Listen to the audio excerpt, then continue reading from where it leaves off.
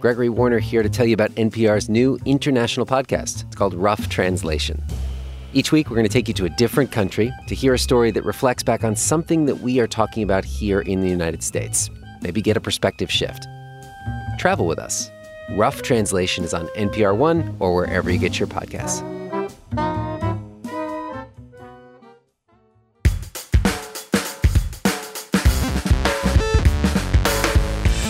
Hey y'all, Sam Sanders here. It's been a minute. Every Tuesday on the show, we bring you a deep dive conversation. Today, got a good one. Comedian Sasheer Zamata. Probably know her from Saturday Night Live, and she did some pretty awesome impressions of people on SNL, like Michelle Obama and Beyonce. So, she left the show after 4 seasons earlier this year, but Sasheer Zamata is staying very busy. Just put out her first stand-up special recently. It's on Seeso, and it's called Pizza Mind. Great name. She's also doing a monthly variety show in Brooklyn. That one's called Sasheer Zamata Party Time. She has a knack for the names. I'm just now realizing that. She's really just enjoying post-SNL life. Speaking of SNL, there's some good stuff in this conversation about Sasheer's time on the show and how she got to the show in this really interesting way. And we talk about her old boss there, Lorne Michaels. I ask a bit about how Sasheer left the show, but I respected her decision to really not go too deep into that. Also, before we start, funny story, got to tell you how much of a champ Sasheer was in our conversation and how much of a klutz I was. So I was studying up on her before the interview, and I saw somewhere that before all of her live shows in Brooklyn, she has ice cream in, like, the space. And I was like, oh, she likes ice cream. Is this for me? So I got her ice cream for our interview. Oh. So I wanted to see if you want some ice cream. Oh, wow. It's kind of basic. It's Ben and Jerry's. That's nice. So I'm sitting here like, I did it. This will make the interview perfect.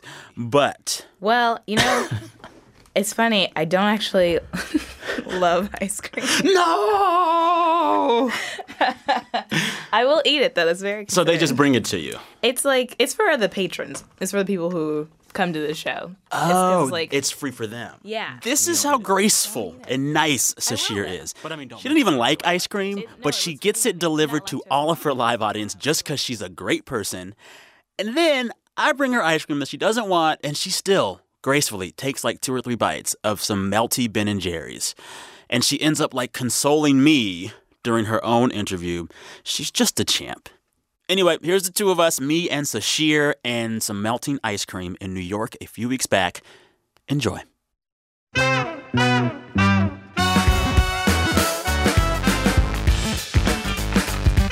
Let's talk about what you're doing right now. All right.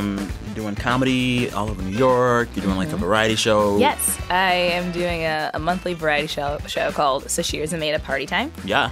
And sometimes we have ice cream before the show. But not you. But I do not, personally. This caramel one really is tasty. It's okay. I do like it. No, I'm going to eat all of it. Don't you worry. I love this. Variety show. Oh, yes, we have a variety show. Sasheer Zamata Party Time. Happens every month and in Brooklyn. We started at Union Hall, which is in Park Slope, and now we've moved to the Bell House, which is a bigger venue. And Nice. Yeah, it's just fun. We have a couple stand-ups. We do party games, which include the audience sometimes. Okay.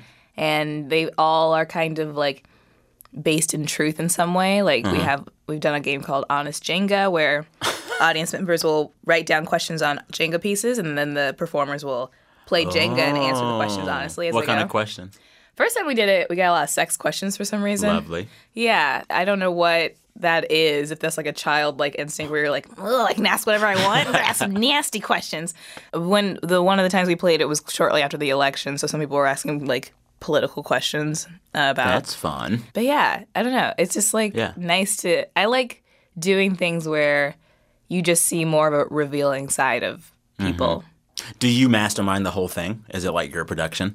Yeah. When I started it, I was curating it by myself. And now I have a producer with me, Marianne Ways, who's a great booker who I've known for years. Okay. And we kind of talk about who we think would be good for a show. And we really do think about, like, the vibe of the show and, like, which performers would do well on the same stage and, like, what games would be good for it. And the music, too. We always have music. Yeah.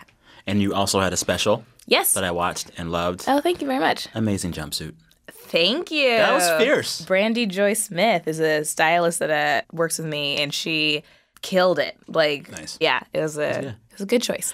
You open your show, or the special rather, with this interesting, like, is it a skit? What is it? Like, you are in a fight with your own reflection, your inner monologue. Yeah. It was hilarious. Thanks. How would you even describe it if folks haven't seen it yet? I guess it's a sketch, and it's me giving myself a pep talk in the mirror, and then the mirror talks back. But then it goes south. And it goes south. We get into a big fight, into a physical fight. And with your mirror self. With my mirror self. But then we get it together by the end. I was thinking about it, and I was like, like, how much of that is comedy, or like how much of that was just like real we have every day when we fight with ourselves in the mirror? Yeah. Like, where did it come from? Well, it came from a bit I used to do on stage where I would fight myself with a mirror. And the context was a little different. It would be me practicing how to break up with a boyfriend. So really? I would like give myself a pep talk in this mirror. But Can you give me a sample of that, the breakup? It was just like I talk on the phone like, Eddie, can you come over here in a minute? Okay, I'll see you soon. Love you. Bye. Hang up. You said I love you right before the breakup. Wow. Just because you break up with somebody doesn't mean that you don't love them. Yes, Iyanla. Wisdom being spoken right now. Got real deep. Sometimes you just need to break up.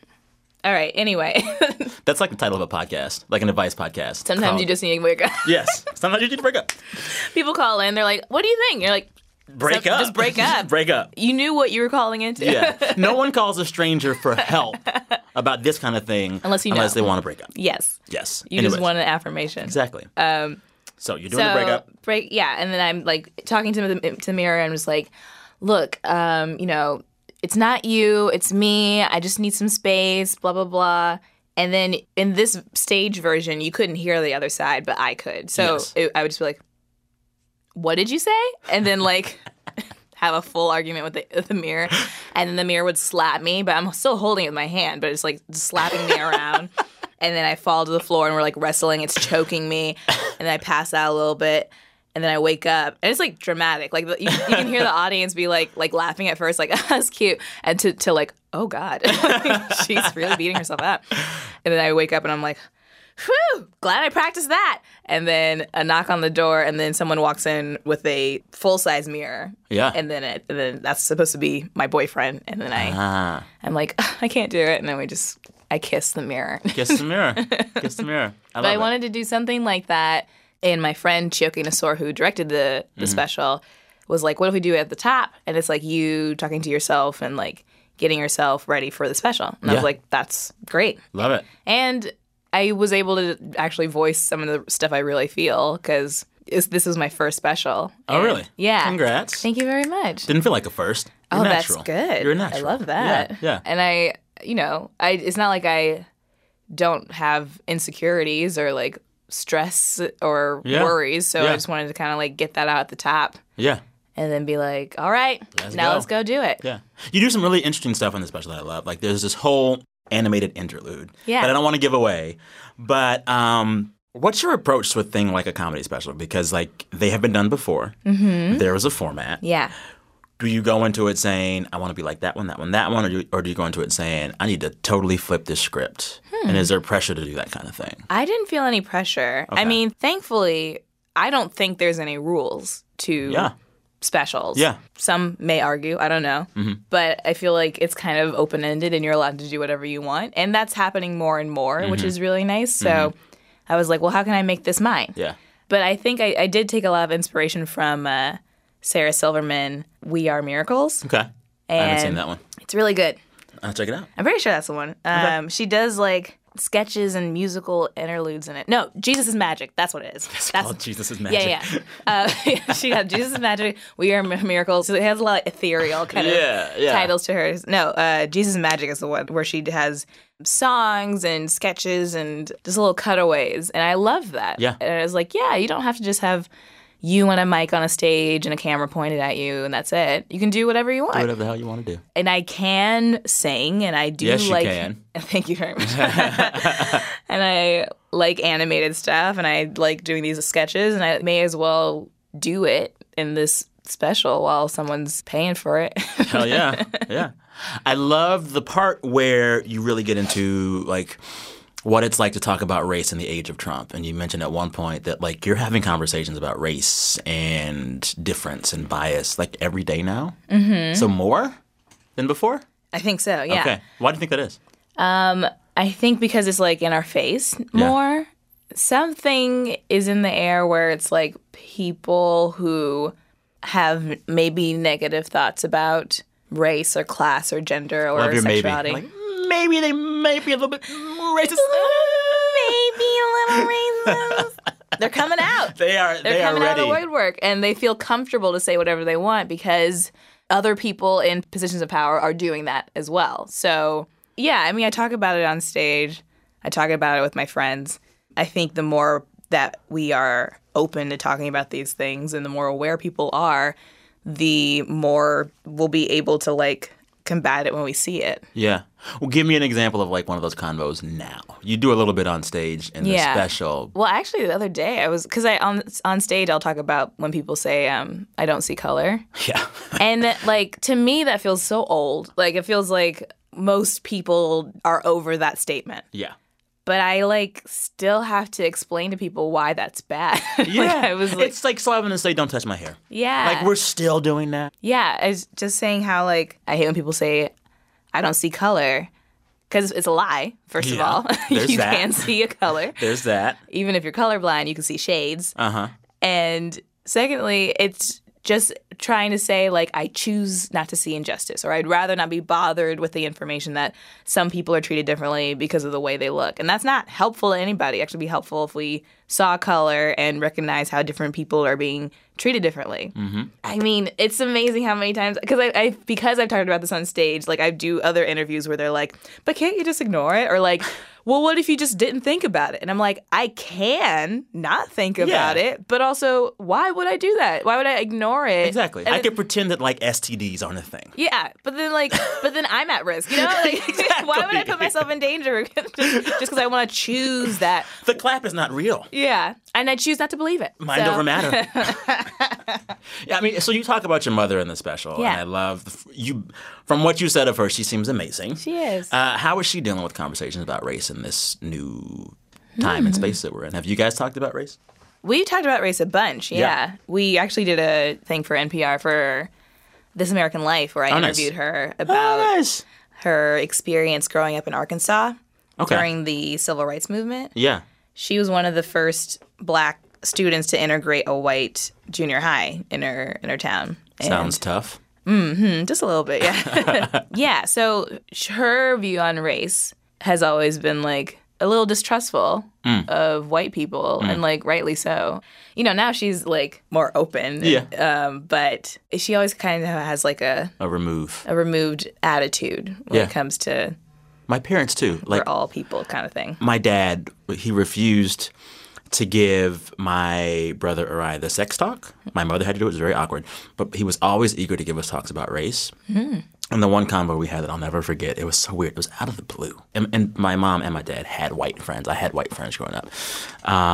But he was like, you can be friends with them, the white people. You can be friends with them. Never trust them. He just was like, never trust white people. Yeah. He'd roll over in his grave now because I have way too many white friends. He'd be like, what is happening? I told you. Yeah, I mean, not all white people. Sometimes I do get off stage and I'm like, do people think I hate white people? And I do think some people do think I hate white people. And I don't hate white people, but I do hate... White listeners, we love and support and lift you up. Sure. Thank you for listening. Yeah, you're fine. I mean, you'll be fine. Like, you don't need my support, but the world supports you. See, this is what I'm talking about. I do this. This is why people are like, does she hate white people? But I hate a system that is built to reward white people for being white and to disregard others. That's what I hate. I don't hate white people. But white people did build the system. So preach on it. That's it. That's it. But I do appreciate more white people trying to be woke. Trying to be woke and understand more that maybe doesn't concern the group that they're in. Like, just understand what's going on, march, do research, ask questions. Like, I love that. Although I hate when they want me to be the research. They're like, teach me about this thing about race. And I'm just like, Google it. Yeah. You got the same Google I have. Yeah. I can't, like, come to your house and give you Race 101. Yeah. It shouldn't be the black friend's responsibility or the Muslim's friend or the Hispanic friend to, like, educate everyone on everything. All right, time for a quick break. We'll be right back with more from Sasheer Zamata, talking about growing up and moving around a lot and making it to New York. BRB. A quick shout out to one of our sponsors who brings you this message. Casper, a sleep brand that offers obsessively engineered mattresses, featuring Casper's supportive memory foam for just the right sink and bounce. Casper understands the importance of truly sleeping on a mattress before you commit. So try Casper for 100 nights risk-free in your own home. And if you don't love it, they'll pick it up and refund you everything. Get $50 toward any mattress purchase by visiting casper.com/minute and use promo code MINUTE. Support for It's Been a Minute and the following message also come from Southern New Hampshire University, whose mission is to make higher education accessible and affordable online for everyone. If you are considering college, whether for the first time or going back to complete your degree, you want to make financially savvy decisions and avoid financial aid mistakes. You can learn more about Southern New Hampshire University and the top 3 financial mistakes to avoid by texting EDGE to 554433. Message and data rates may apply. Quick plug before we get back to the show. This summer, I know you do not want to spend too much time having to keep up with the news. So, NPR has a great way to streamline your news diet. It's called Up First. It's a 10-minute daily news podcast out every weekday morning. It gives you a quick update on the news you need to know to start your day. Makes you real smart, real fast. I listen every morning. You should too. Grab Up First on the NPR One app or wherever you listen to your podcast.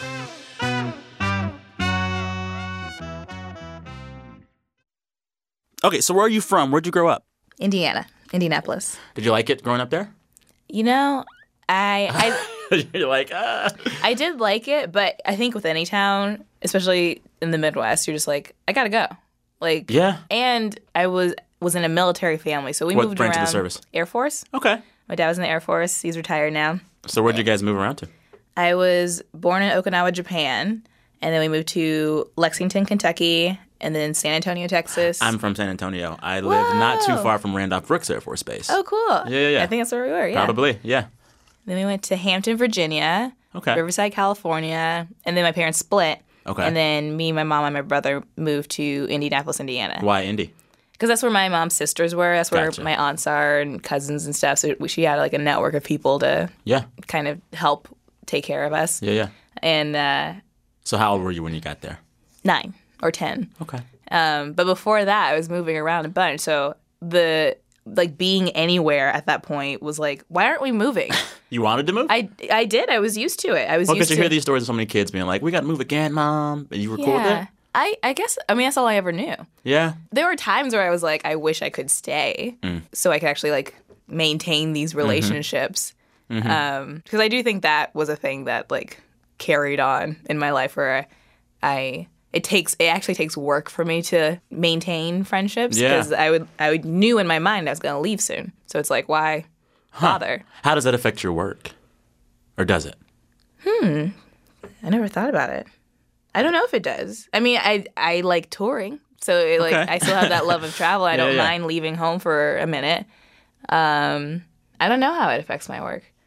But I am better at it. I've been to therapy. I'm trying to maintain those friendships. Now I have like a really close, like chosen family that I've created, and my actual family too. Yeah. So parents split when you're 9. That's got to be a hard age for that. Yeah, I was, used to them being a family, and I also didn't understand the concept of falling out of love. Like, what do you mean? I just thought if you're in love, you're in love. Oh. That's it. That's it. But, sometimes you just got to break up. That's called full circle. It was like not great, and it wasn't a like amicable breakup either. It was a little messy. Yeah. and my dad moved to Maryland, and then got remarried, and me and my brother like bounced back and forth between Maryland to like visit him. But I did get closer with him when I moved to Virginia to go to school because he lived there. Went to UVA, right? Yeah. UVA's interesting. Yeah. UVA, it's like I have some friends that went there, and not to speak for all kids at UVA, and not even probably most, but like UVA is the kind of place where like, I don't know, we live in this time now where people are supposed to be very aware of their privilege. You know, like, oh, I'm privileged and I know it, and this. But at UVA, the privileged kids are like, I'm privileged. It's mine. It's mine. Like, there's just money there, and they don't give a damn. Oh my gosh, you're calling out my past. They're just like, I'm rich. And that's Mommy it. says it's fine. What was that like? I had, or was it like that? Am I misdiagnosing? No, you're it? dead on. You're not wrong. But I had a blast because I really found a love and an appreciation of performance when I was there. I majored in drama. There? Oh, okay. And I did do improv there. I started my own group. What was it called? Amuse Bouche. I like that. Yeah, right? I like that. It was the word of the day on dictionary.com. And started an improv group there. I directed the Vagina Monologues. And, oh, wow. You were in it. I was in it. I revived the Were Paul you like Robeson Players. that? Oh, you were like... Yeah. Okay. What was it? So what was it like to be a drama kid at a place like UVA, which is full of country club kids, too? It's so big. You find your own niche. Yeah, it kind of felt separated. Like, it felt like you can just pick your crew and just go with them. So I didn't even really see much of the frat boy crowd lifestyle. Like, it was there. But yeah. How did you end up from UVA improv scene, directing Vagina Monologues, to where you are now? I did. Well, when I got to UVA, I didn't even know I wanted to do drama. Like, I did show choir in high school. Whoa. You can't just mention show choir and not talk about show choir. You were I'll talk about show choir. Let me guess, you were an alto? Yes. Yes, I was an alto. Okay. What was your outfit, your costume? We had these purple glittery dresses. They were pretty awesome. And they would just have like this shiny iridescent slip and then like a tulle like purple layer on top of it. Extra. Oh, all of it's extra. It's so extra. But I remember one time we also they wanted you to have like a lot of curly hair, and my hair was like to my shoulders, but like I didn't feel like curling it all the time. So my mom bought me this clip-on ponytail. So I could put my hair up in a ponytail and then clip it on, and then I just have like curls all of a sudden. And I was in the front row for some show, and we had a move. I don't remember what the song was, but I think it was the last song. And we had this move where we had like flick our wrists and move our arms up in the air. And the girl next to me flicked my hair, and she my ponytail off. Yeah, my ponytail flew in the air, landed in front of me. No, it was a total accident, but like I was like, professional as hell, and just kept dancing with my hair on the floor, and then it kept getting kicked around on the stage. And one of my friends in the audience was like, "I thought a rat was on the stage, like crawling around." It just like bouncing back and forth. It was tumbleweave. Yeah, it was literal tumbleweave. And then as we bowed, I just like try to gracefully pick it up and then walk off the stage. Oh my God, I love it. But yeah, show choir was my life at the time in high school. So much drama. And then when I went to college, I wanted to do more stuff like that. Then they had this musical group called First Year Players where they would create a musical for the first years to be in. So the first years would be in the cast, and then like upperclassmen would direct and produce and scene design and other stuff behind the scenes.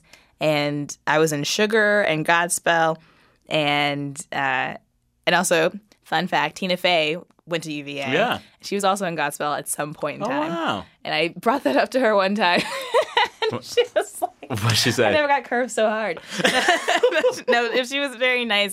But like I remember some SNL party, Rachel Dratch, I had already met her before, and she was so nice. And she was like, oh. She seems nice. She's so nice. And hilarious. Yeah. And she was like, oh, Tina's here. And you both went to UVA. You should talk about that. So I walked up to her, and I was like, hey, we both went to UVA. And I know that we both did gospel at different times. And she was like, oh, cool. And like whispered to her husband, like, can we go? Like, and it had nothing to do with me. I think she was just. Did it have nothing to do with Well, I don't know. But I think she was just tired. Ready to go. She has kids. Like, it's like late. I think she was like, oh, is this the start of the conversation? I don't care. It's like, which I totally get. Someone came up to me and was like, hey, I went to the same school years after you did. And like, do you remember the lunchroom? Like, I don't care. Like, I don't want to. Yeah, I don't want to do it. Yeah, that's nice, but let's do this later. But it's, I mean, like, you're famous now. When you feel like that, what do?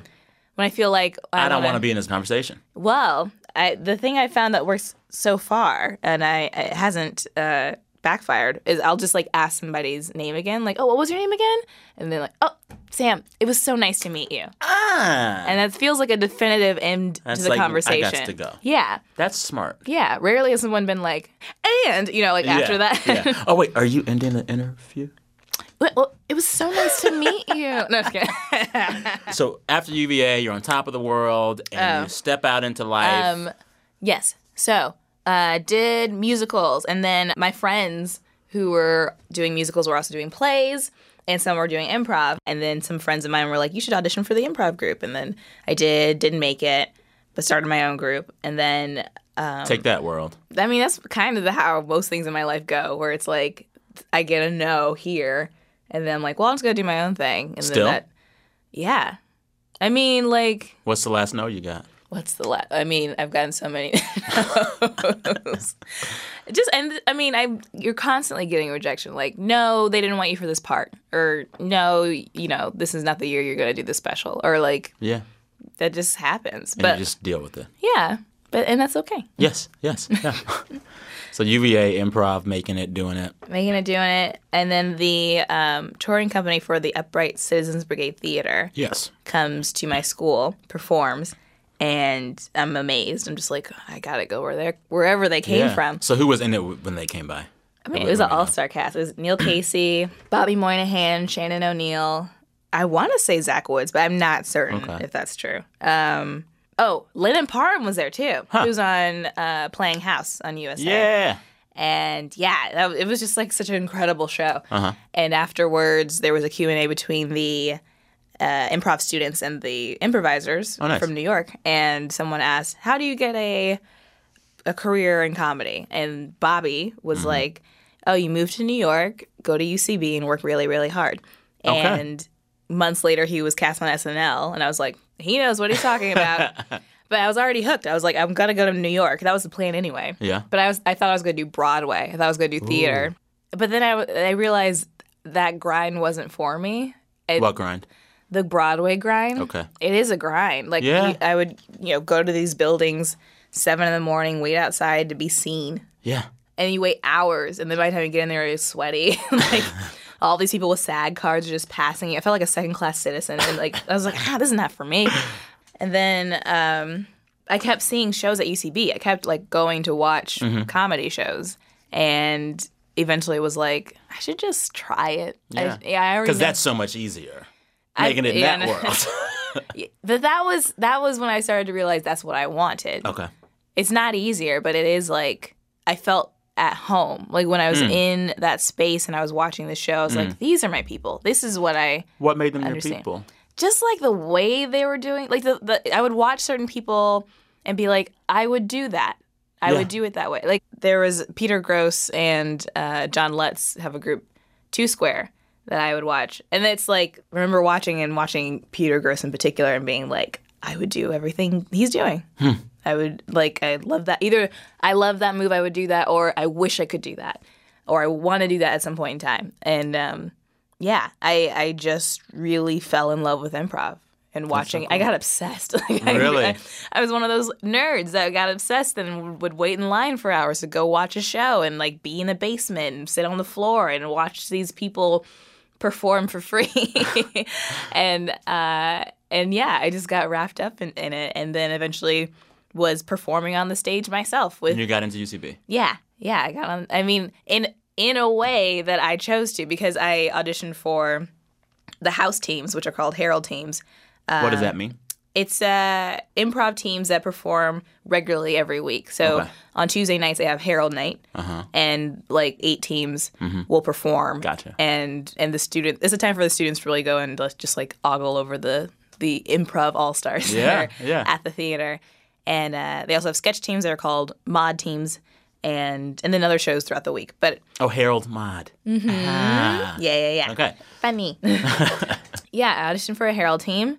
Did not make it, and I had 2 friends, Nicole Byer and Keisha Zoller, who I improvised with separately. Nicole Byer is the only person you follow on Twitter.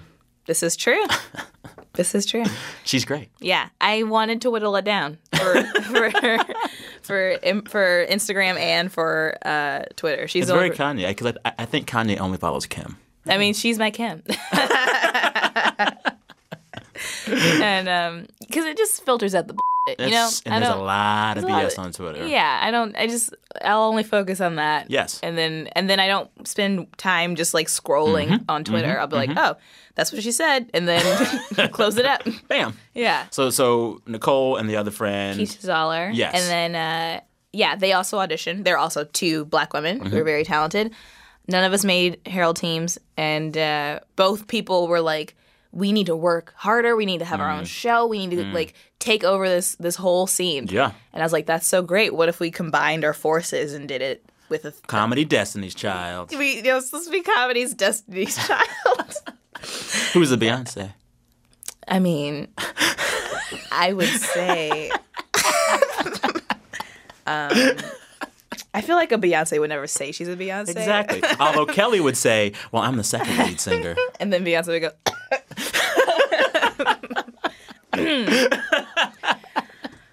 Have you seen the scene? This is back when they were still a foursome, and they were kicking out the 2 members, and they tell the girl in the studio on camera, oh, you should go get your stuff. you should go get your bags. Yeah, you should leave. And she's like, well, I don't have my bags. And then Beyonce's like, we'll mail it to you.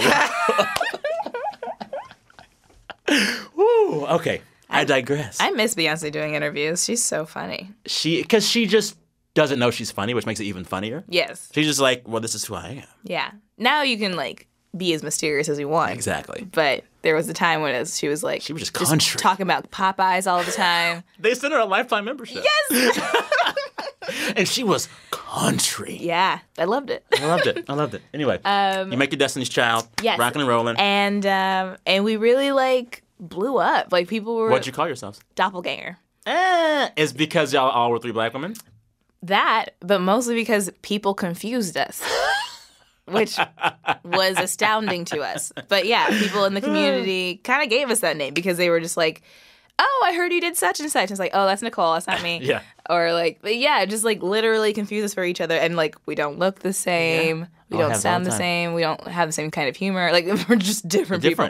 So Doppelganger was like a little cheeky there are like name for us. 3 other Black guys in public radio that look like, they don't look like me actually. I refuse to accept that mindset. They're Black guys who are bald. And people always confuse us. And I'm like, whatever.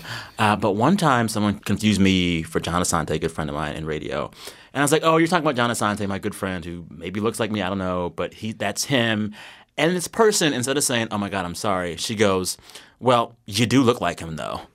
See, people need to sit down. I've gotten so many different reactions from that kind of interaction where it is, some people get angry. Yeah. Or like, defensive. How dare you? Yeah. I was in a restaurant in New Orleans, and the host was like, welcome back. And I was like, oh, I've never been here before. And he's like, oh, my God. I'm so sorry. I am so sorry. And I was like, it's fine. It's fine. It's cool. It's cool. Just seat me. Exactly. And then his friend, like a waiter or something, was like, oh, you really messed up, John. Oh, you better. I hope you got the noose at home. Which was like and then I had my friend with me who is white and was like, did he mention noose? After the first, like, because, like, was this a lynching thing? And I was like, I don't think that was it. I think he was saying you he just messed hung up. yourself. Yeah, you messed up so bad that you should hang yourself, which is also extreme. Yeah, like I don't think no one should be hung for this situation. So Doppelganger, just to back up, this is your performance group that you mentioned. You're beginning to make a splash in the New York comedy scene. How long was all of that part of your life, that group? Let's see. I mean, still part of my life. Yeah. We still You still do we stuff. just had a show at the Del Close Marathon, which is UCB's 72-hour improv festival. Oh, wow. In the summer. Yeah. And we've definitely, the amount of shows have decreased for Okay. us because Nicole is in LA and we're all busy. So Yeah. it's just like kind of whenever we're together, we'll do it. Bring back the old gang. Yeah, but we're Yeah. trying to do it more often. But yeah, we performed for a couple of years at the theater, and then like the theater took notice, so then we got a run at the theater, and then we became like a house team at the Yeah. theater and had our own regular night. Nice. So it's like we became a house team without having to Do UCB. do the UCB. Yeah, we And didn't then have they to. came calling for y'all. Yeah, Look at that. yeah. So it's like I gotta know. Mm-hmm. we And you create- made it a yes. And we made it a yes, Yeah. yeah. And because we were doing so well and we're like getting noticed, the artistic director, Anthony King, told some producers at SNL, hey, you guys should look at these ladies because they're very Wow. funny and they're here consistently. Come look. And so one of the producers came, saw us. This was maybe 2011 or something. And was like, you guys are funny. You should all submit tapes and writing packets to the show. So we Nice. did that year, and then the next year, and the next year. And then 2014, I got hired. Now, were you part of, there was that secret Black Lady audition. Yeah. Was that you? That I was in that. Yeah. There was one How in the- New York and one in LA. So for those listeners that don't know about this, there was a big brouhaha about how Lauren and like SNL just didn't do right by Black comedy talent and didn't hire folks. And then Keenan said something and something else happened. But before you know it, right, like Lauren has like a secret audition for Black people, Black ladies or Black men or both. Black women. So there was a secret Black woman audition for SNL. What the hell was that like? It was interesting. And how did they reach out to you? Were they like, I was already thinking about like putting together a submission tape because you put together a tape, 5 minutes of whatever you want. yeah, Could be a combination of impressions or original characters or stand up or whatever. And so I was like in my mind planning for summer of 2014 Yeah. at the end of 2013. So Yeah. I was like, let me put this tape together and start working on it, like really work on it. And if I don't get hired this year, then that's it. Then that's you were going to stop. I was going to stop, yeah. Okay. And you're still doing Doppelganger and the other stuff at this time? Mm-hmm. Okay, cool. Yeah. And I sent my manager a practice tape. Okay. I like recorded on my phone. Oh, wow. Edited it with iMovie, just like used wigs that were in my closet iMovie. Back in the day. back in the day, and then sent it to him. And I was like, "Give me notes. Tell me what you think." And then he goes, maybe like a day later, was like, "Oh, they actually need this now because they're looking for more cast members." And I was Yeah. like, "Oh, okay, I guess so." Yeah, It was kind of yeah. a practice round, but yeah, send it. And then maybe that week or the week after, they had a showcase where you do your act in front of an audience and the producers of the show and Lauren. And Is he as creepy as I think he is? he's not creepy. He just seems like one of those guys that never says anything, so I'm always like, what are you thinking? Like, what are you thinking? You're too quiet. He is very quiet, but I think I get it. Okay. Because he has created this huge institution Yeah. and has created like tons of careers Yeah. and As a Canadian. taken our jobs coming to this country. no. And yeah, he's just like has a huge influence on comedy. Yeah. And he probably has a lot of people asking him for things. So maybe if you get to that point, You just like, I'm you not just going to like, talk. yeah, you're like, I'm not gonna look at you. I'm not gonna talk. I'm not gonna make small talk with you because like I don't have time. I don't have time. It's just easier that way. Yeah. Like it can come off as like scary or aloof or mysterious or whatever, but I could also see being like, You have to do that. yeah, I'm not talking to anybody. It's kind of like catcalls. Like when you're walking down the street and like someone catcalls you, you just ignore them. But if someone's like, hey, miss, you look beautiful, like a nice thing. Yes. I'm sorry, man, I can't talk to you either because then I got to talk to everybody. Exactly. Like I just got to shut it down Yeah. and just keep looking straight with my sunglasses Yeah. on, with my headphones in, and I'm not talking to anybody. Yeah. Let me tell you why I can never be a woman, because I got catcalled once and I almost died. Anyway. One time I was walking down the street and I was talking to my dad on the phone, and this man tried to holler in some sort of way, and then I ignored it, kept walking, and he goes, well, you know what? You and this and that. You don't like black dudes, do you? And Lord. just like just shouting so aggressively at me, and then I didn't respond, but and also my dad's on the phone, so I'm gonna try to like cover the mouth so he doesn't hear any of this. And I'm like, yeah, everything's fine in New York, Dad. Everything's great. And then I go to the park and just cry because it was so rough. It was such a violent, aggressive yell at me, and I was like, for what? Mm-hmm. Why? And like, what the worst part is that guy moved on as soon as you walked away. Yeah, and then I'm you had to affected. live with that. Yeah, I'm like emotionally and physically affected by this. Yeah. But he was like, it was just so strange to turn like that. Yeah. And then what? I'm supposed to be like, oh, you know what? You're right. On second thought. Uh-huh. Sorry, my Yell at mistake. me some more. Yeah. Yeah. Anyway. So the audition. So they ask for your tape. Oh my God, I'm bouncing around so much. No, it's my fault because I'm leading you down hallways. But it's Brent will cut it. Brent fix it in post. Okay. No, leave it all just like this. Don't change a thing. So the audition happens. Yes. How did they tell you that it was going to be that? I think they were very upfront about it. They were just like, this is what's happening. They didn't beat around the bush and were like, oh yeah, other people will be here. It's like, no, we're looking for a black woman because America told us that we need a black woman. So, How was that? How did you feel about that? you know, I wanted to be on the show anyway. Mm-hmm. I did think it was like a rushed thing that maybe didn't have to be handled that way. Yeah. I just assumed that they would have tried to find somebody in the summer when they usually look for people. Yeah. Because they were never in a rush about this stuff before. Yeah. Yeah, I don't know what the urgency was. Yeah. And but you get there. I got there, and then How many people were there? maybe 10 to 12. I can't remember. An elite crew. Yeah, that honestly was very awesome. I was Really? actually really honored and like felt so lucky to be around so many very talented black women. There were some people I never met before. Yeah. But I was like, oh, you're here. Yeah. It was so cool to see like other people doing what I'm doing. Yeah. Was there a sisterhood? It's like It's so quick. Yeah. we didn't like have time to really hang. We all got dinner after the auditions, which was nice.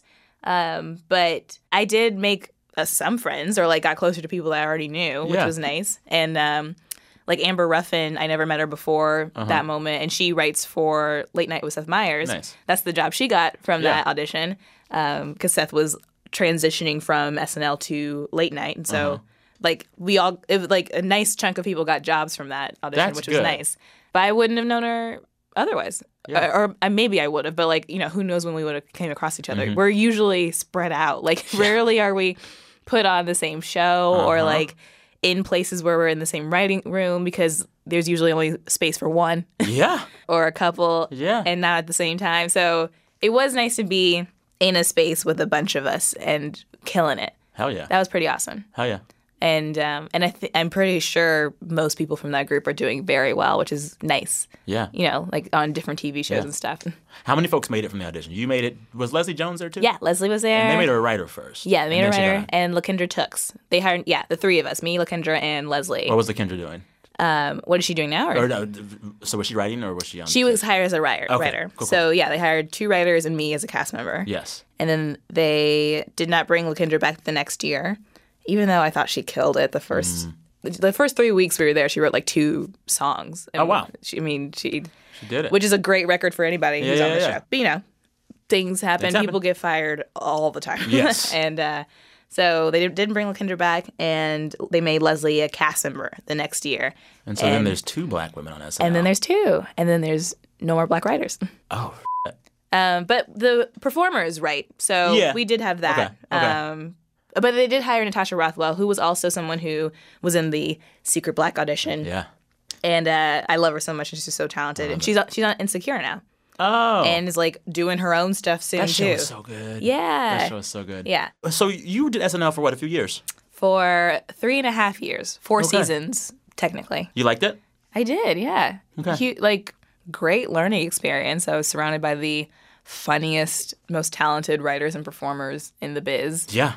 I learned about the biz and like teamwork, and I feel like I became a better writer by the time I left. And yeah, I just it was a really great experience. What most surprised you about SNL life? Like, what thing were you like, oh, I didn't know it was like that? Because I'm sure everyone in the biz hears about what it's like to be on that show, and everyone talks about it. But like, when you got there, what was weird? What surprised you? I mean, I guess I knew the schedule was wacky, but I guess I didn't know that you were always on call. So, like... As in, like, they could just call you whenever? Mm-hmm. To do what? Anything. Be in a sketch because we rewrote it and now you're in the sketch, or to do a voiceover for a sketch, or take a picture, or whatever. So, like... So you can't leave New York, really? No, you definitely can't leave New York. I mean... Not during the work week. Yeah. During breaks, yeah. Yes. I always get out of town immediately because I just need to like veg out and go to a beach. But during the week, yeah, you need to be in town and close. There's one day in particular where I left the studio because I was like, I'm all done with my rehearsals. Time to go home. And then I was going over the Brooklyn Bridge and I got a text. Oh, and I was on the train. And I got a text. I was like, hey, can you come back to the studio? Because we need you to now be in this sketch. And I was like, oh, okay. And so but I was still on the bridge. So I had to wait till I got all the way to Brooklyn, and then get off and then transfer and come back. And then I got another text. I was like, you know what? Never mind. Shut up. Yeah. And I was like, oh, cool. That's rough. I had to go back to Manhattan, transfer, and then just go back home. Yeah. But by the time I left, I got better at being like, you don't need me for this. I'm not doing it. Yeah. I'm not doing this today. Yeah. Because you learn, like, oh, what do you want? You want me to come into the city? And I lived in Brooklyn. Where in Brooklyn? I'm in Fort Greene now. Oh, nice. But I was in Williamsburg when I started, and then did move to Fort Greene. But I was like, oh, you want me to come for one line? We can rehearse tomorrow. And hell yeah. and we can. We always can. But, it took a learning curve for me to realize what I can push for instead of being like, oh, I'll be there right away. Yeah. Whatever you want. Yeah. How much can you talk about how you left SNL? Because when it happened, everyone was like, whoa, how did that was out of the blue. Yeah. Do you talk about that? Yeah, I don't really want to. And not because someone's telling me not to. Okay. But just because, like, it's still very new for me. Yeah. Was it your choice? It was my choice, yeah. Okay. But, it's a breakup. It's a public breakup. So it's like, if you broke up with somebody, you don't really want to talk about it all the time. Yeah. So I probably will talk about it one day. Yeah. But... And that man was trifling anyway. You don't need him. You know what? Sometimes you just need a breakup. So you leave SNL... Is it a really hopeful time for you now? A fearful time? Like, you obviously have a lot of stuff going on. Yeah. But, like, is it weird to, like, step away from being in people's TV screens every weekend? I mean, it's a very hopeful time. I'm so excited. I'm excited for you. Thanks. Yeah. Yeah, and that's kind of the energy I've been receiving, which has been really nice. Even from the universe. People from the show. Just like, people are excited to see what I'm going to do next, and I'm excited to do something else. And do stuff that's more in my voice and, how I dictate it. And, I am busy. I'm doing stand-up. I'm going to Montreal soon and to do my hour and going to Toronto. And I have things that are bubbling, and I can't really talk about them because they're not, like, set in stone yet. But, things are happening, which I'm very excited about. And I just am ready to, like, take over. You're about to release your first, like, Beyonce solo album. I'm going to release my Lemonade. Yes. Thank you. Thank you. All righty. We did it. We're done. Woo! Sasheer Zamata. She was so great. Next time, no ice cream, maybe pizza. Her comedy special is on Seeso right now. It's called Pizza Mind. Also, if you are in New York, catch Sasheer's monthly variety show at the Bell House in Brooklyn. That show's called Sasheer Zamata Party Time. All right. Back on Friday with our weekly wrap. Just a note, that episode will be a few hours later than usual. I'll be recording that episode on Friday from New Orleans this week. I'll be there for the National Association of Black Journalists Conference. So send me your New Orleans food recommendations. Okay? All right, that's it. I'm Sam Sanders. Thanks for listening. Talk soon.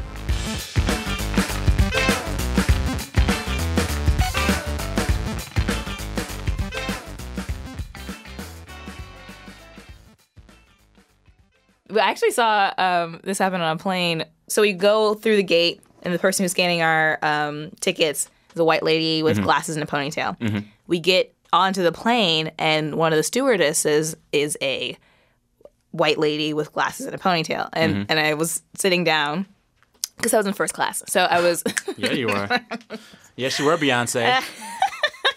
And so I was watching people come on the plane, and there's a black family coming on, and the guy was like to the flight attendant, "Hey, weren't you just the person who was scanning our tickets?" And she's like, "No, sir, not all women with glasses and ponytails look alike."